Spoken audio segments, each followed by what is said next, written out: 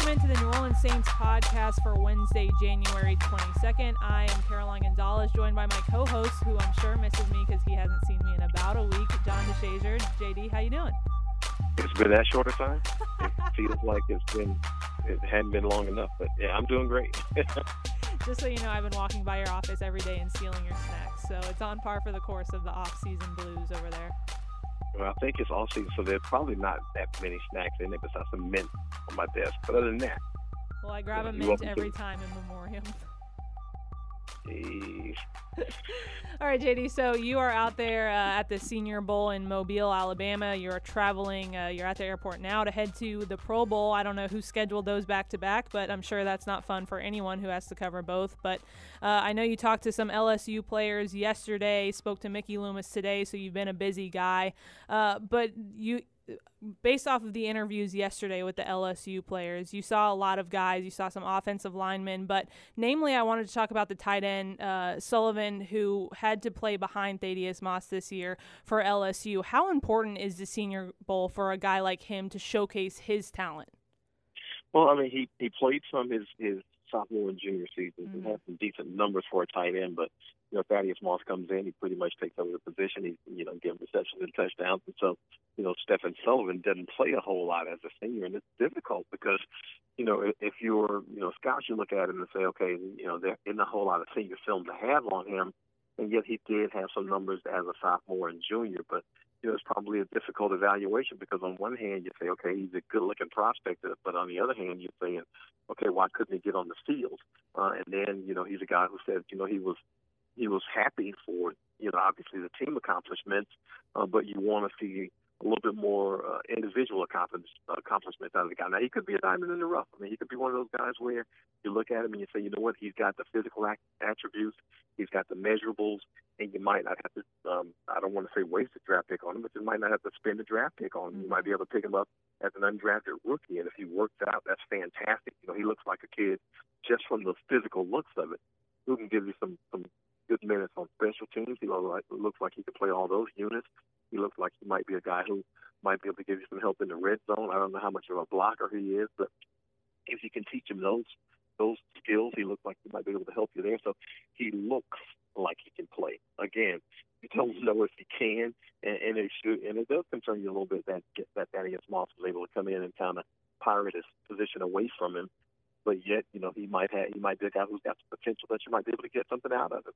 Is the Senior Bowl kind of situational? Because you look at a guy like Joe Burrow, who was invited to the Senior Bowl, obviously, but he doesn't feel the need to play in the Super Bowl because everything he's done has proven himself up to this point. But then you have the guys that you spoke to yesterday, like Lloyd Cushberry and Damian Lewis, who are offensive linemen for LSU, and they played in the national championship no more than 2 weeks ago, but they still have to play the Senior Bowl game. But it seems like it's kind of position-based and need-based whether or not you have to play in the Senior Bowl. And obviously it's a huge honor.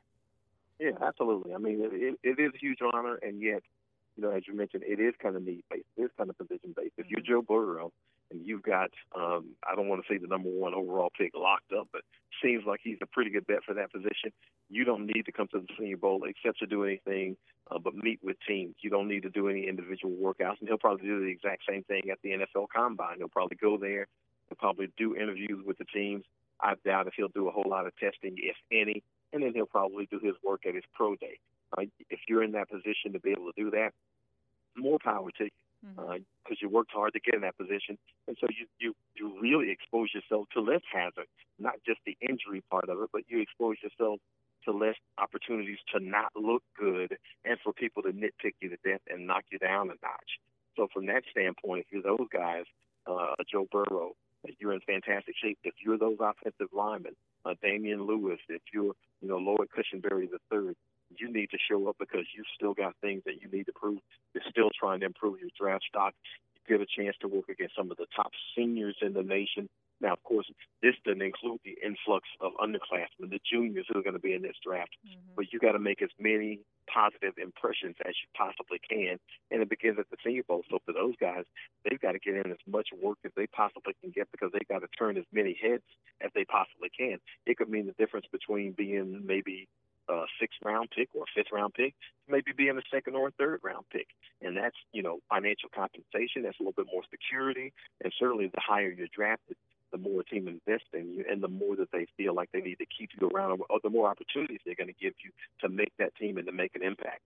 And as Saints GM said earlier today, Mickey Loomis, it's an opportunity for these people to see them for the first time, to see how they interact, to see how they do in these drills. And we'll get into what Mickey Loomis had to say in a little bit. But last week I spoke to Sean Fazan talking about the position groups that he thought the Saints would address, especially going into the Senior Bowl. And he said linebacker. JD, you're our senior writer. What do you say?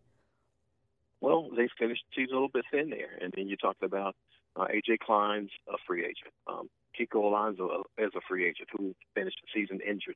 Alex Anzalone finished the season injured. So the only healthy guy you really have is Demario Davis, along with maybe, Craig Robertson. But they like Craig Robertson on special teams. So it does seem to be a position that needs to be addressed, even if Alex Anzalone comes back healthy, and even if A.J. Klein is re-signed as a free agent. That still only gives you the three linebackers, so there still needs to be some depth there. Now, of course, I don't want to forget Caden Ellis, the draft pick from last year, but he finished the season injured. So, again, the Saints probably could use some bodies there. Linebackers are not just for their base and their sub-packages and not just for depth, but linebackers comprise a critical part of your special teams unit.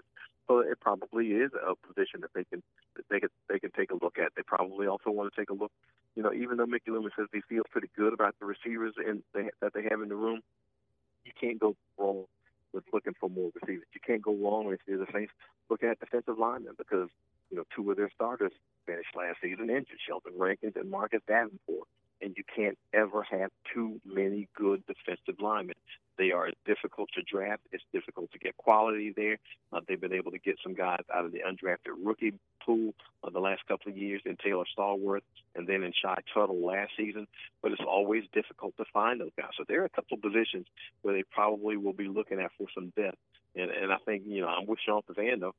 If you're looking at one, the linebacker's got to be somewhere high on that list. Well, I don't think Demario Davis is a bad guy to shape your linebacker core around, especially with the caliber of talent he played both seasons at for the Saints. But when you're talking about what Mickey Loomis talked about, he talked about today the wide receiver position for the Saints, and he mentioned that was a strong position in this class. What did you see out there at the Senior Bowl? Well, I mean, again, we're seeing the seniors, and we're not seeing the complete and total list of it. So we got a limited exposure to some guys out there. But, we don't see the C.D. Lambs of Oklahoma. We haven't seen any of the LSU kids. And those are guys who, because they're underclassmen, don't get the invitation to the Senior Bowl. So you don't get an opportunity to see them. And so we know that those guys are going to be drafted probably ahead of anybody who's at the Senior Bowl. So those are exposures that the teams will get during their campus visits, or when they bring some kids in, after everything's settled, or at the combine. But you get a chance to see some seniors who, again, are trying to make their mark. These are some guys who might have had some good statistics, but a lot of times a senior with good statistics kind of takes a back seat to a junior with good statistics, because they say, okay, this guy has more upside because he's a junior, or the senior, we feel like we've seen his ceiling, we feel like we've seen the best that he has to offer.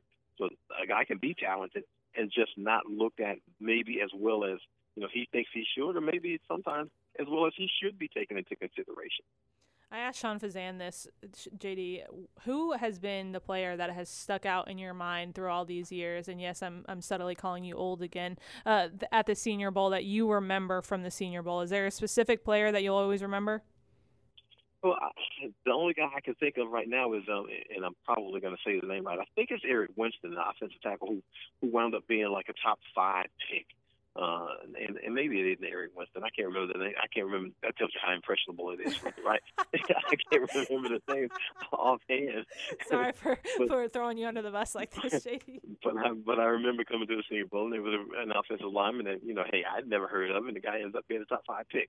So, sometimes you can get a senior here who is a guy who, and especially among the offensive linemen, guys who will leave an impression, and guys who will, climb up in the draft. But a lot of times you get the quarterbacks here, and again, it's a situation where you get some good senior quarterbacks. Justin Herbert from Oregon is here. You've got the kid from Jalen Hurts is here. So you've got some guys at quarterback, and yet Joe Burrow isn't here, Mm-hmm. or a talented underclassman isn't here. So, you're seeing some of the best players, but you're not seeing the best of the best in a lot of cases. When you talk about those quarterbacks, Mickey Loomis talked earlier today, and we'll hear from him later in the show, but about Drew Brees, and he was saying we're on Drew Brees' timetable. He's going to make the decision. The season just ended. So when, in your opinion, do you start addressing the Drew Brees situation? Because Teddy Bridgewater becomes a free agent. You don't know Drew's status. When do you have to make a decision on the Drew Brees front? Well, I mean, I think the decision's already been made, and this is official, and the two sides hadn't really hashed anything out. But Drew Brees wants to play. The Saints want him to play. So now it's just a matter of compensation, and I think Drew Brees will look at it and say, okay, can I look at it and say, even in his last contract, he didn't look at it and say, okay, I want to break the bank. I think financially, Drew Brees feels comfortable for himself and his family. So with him, yeah, you want fair compensation, but also how much of the slice of pie can Drew Brees take and it not affect the team in terms of building the team? Because, the parts that they need, there are some musts that they need to have. Well, does it do this team any good for Drew Brees to have a $35 million cap hit when they need some help at linebacker or they need some help on offensive line and those kinds of things?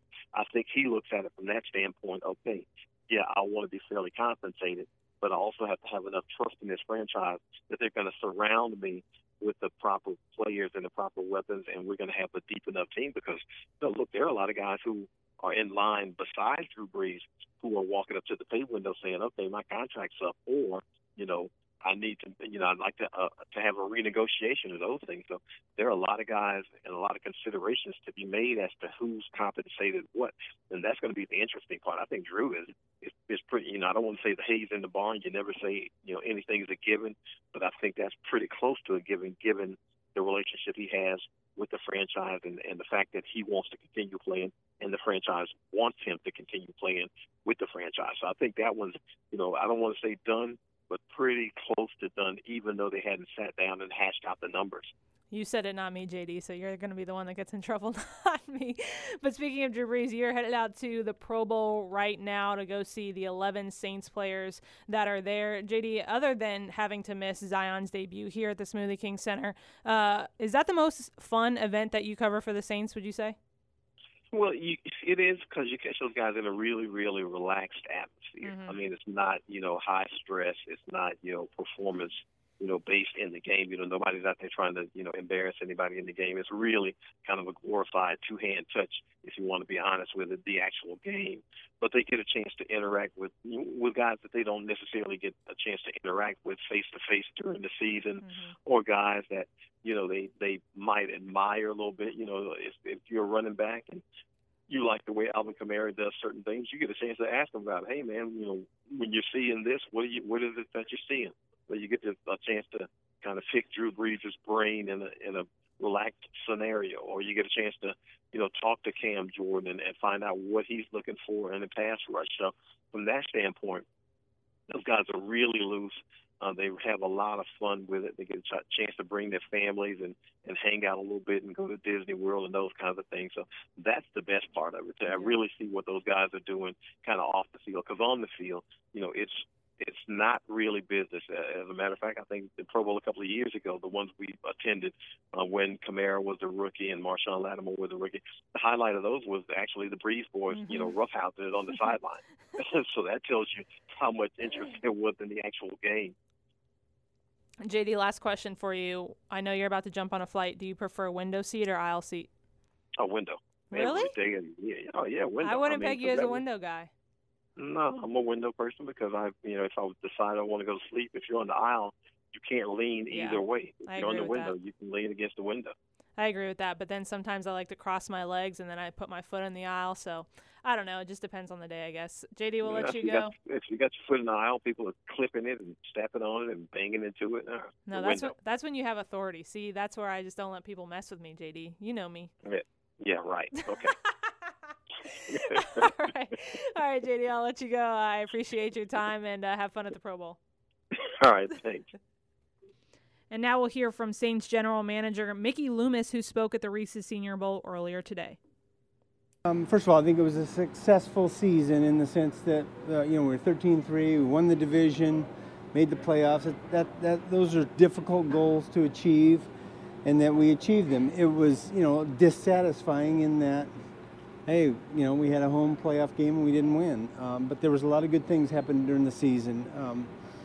A lot of good things, a lot of great performances by players on our team, a lot of success through adversity, great job by our coaches. And so, look, I come away disappointed. We all are disappointed with the way it ended, and yet I think there was a lot of really good things that happened, and I'm excited about our team going forward. Well, I think this is our first chance to just kind of get to know a few guys, and our area scouts and our college scouts, they know the players pretty well, so it's our coaches and Sean's introduction to them, and so it's just the very beginning of a process. And look, I think it's a really good group here at the Senior Bowl. I think the people that are running the Senior Bowl are doing a great job, and it's well organized, and it gives teams, including us, a chance to be introduced to them, basically. Look, I think we have a group of wide receivers that we really like, and we're in the business of improving our team, any way we can. And, your question's a good one, and yet part of that is dictated by what becomes available and how do we fit it in our roster. And so those are questions and answers that we're not there yet. We got a long way to go here. Yeah. Look, it's his timetable here. We're just, the season's just ended. He's at the Pro Bowl, and we got to have a little time to decompress, and there's plenty of time. I don't like speculating about free agency and who's going where and who's going to get what.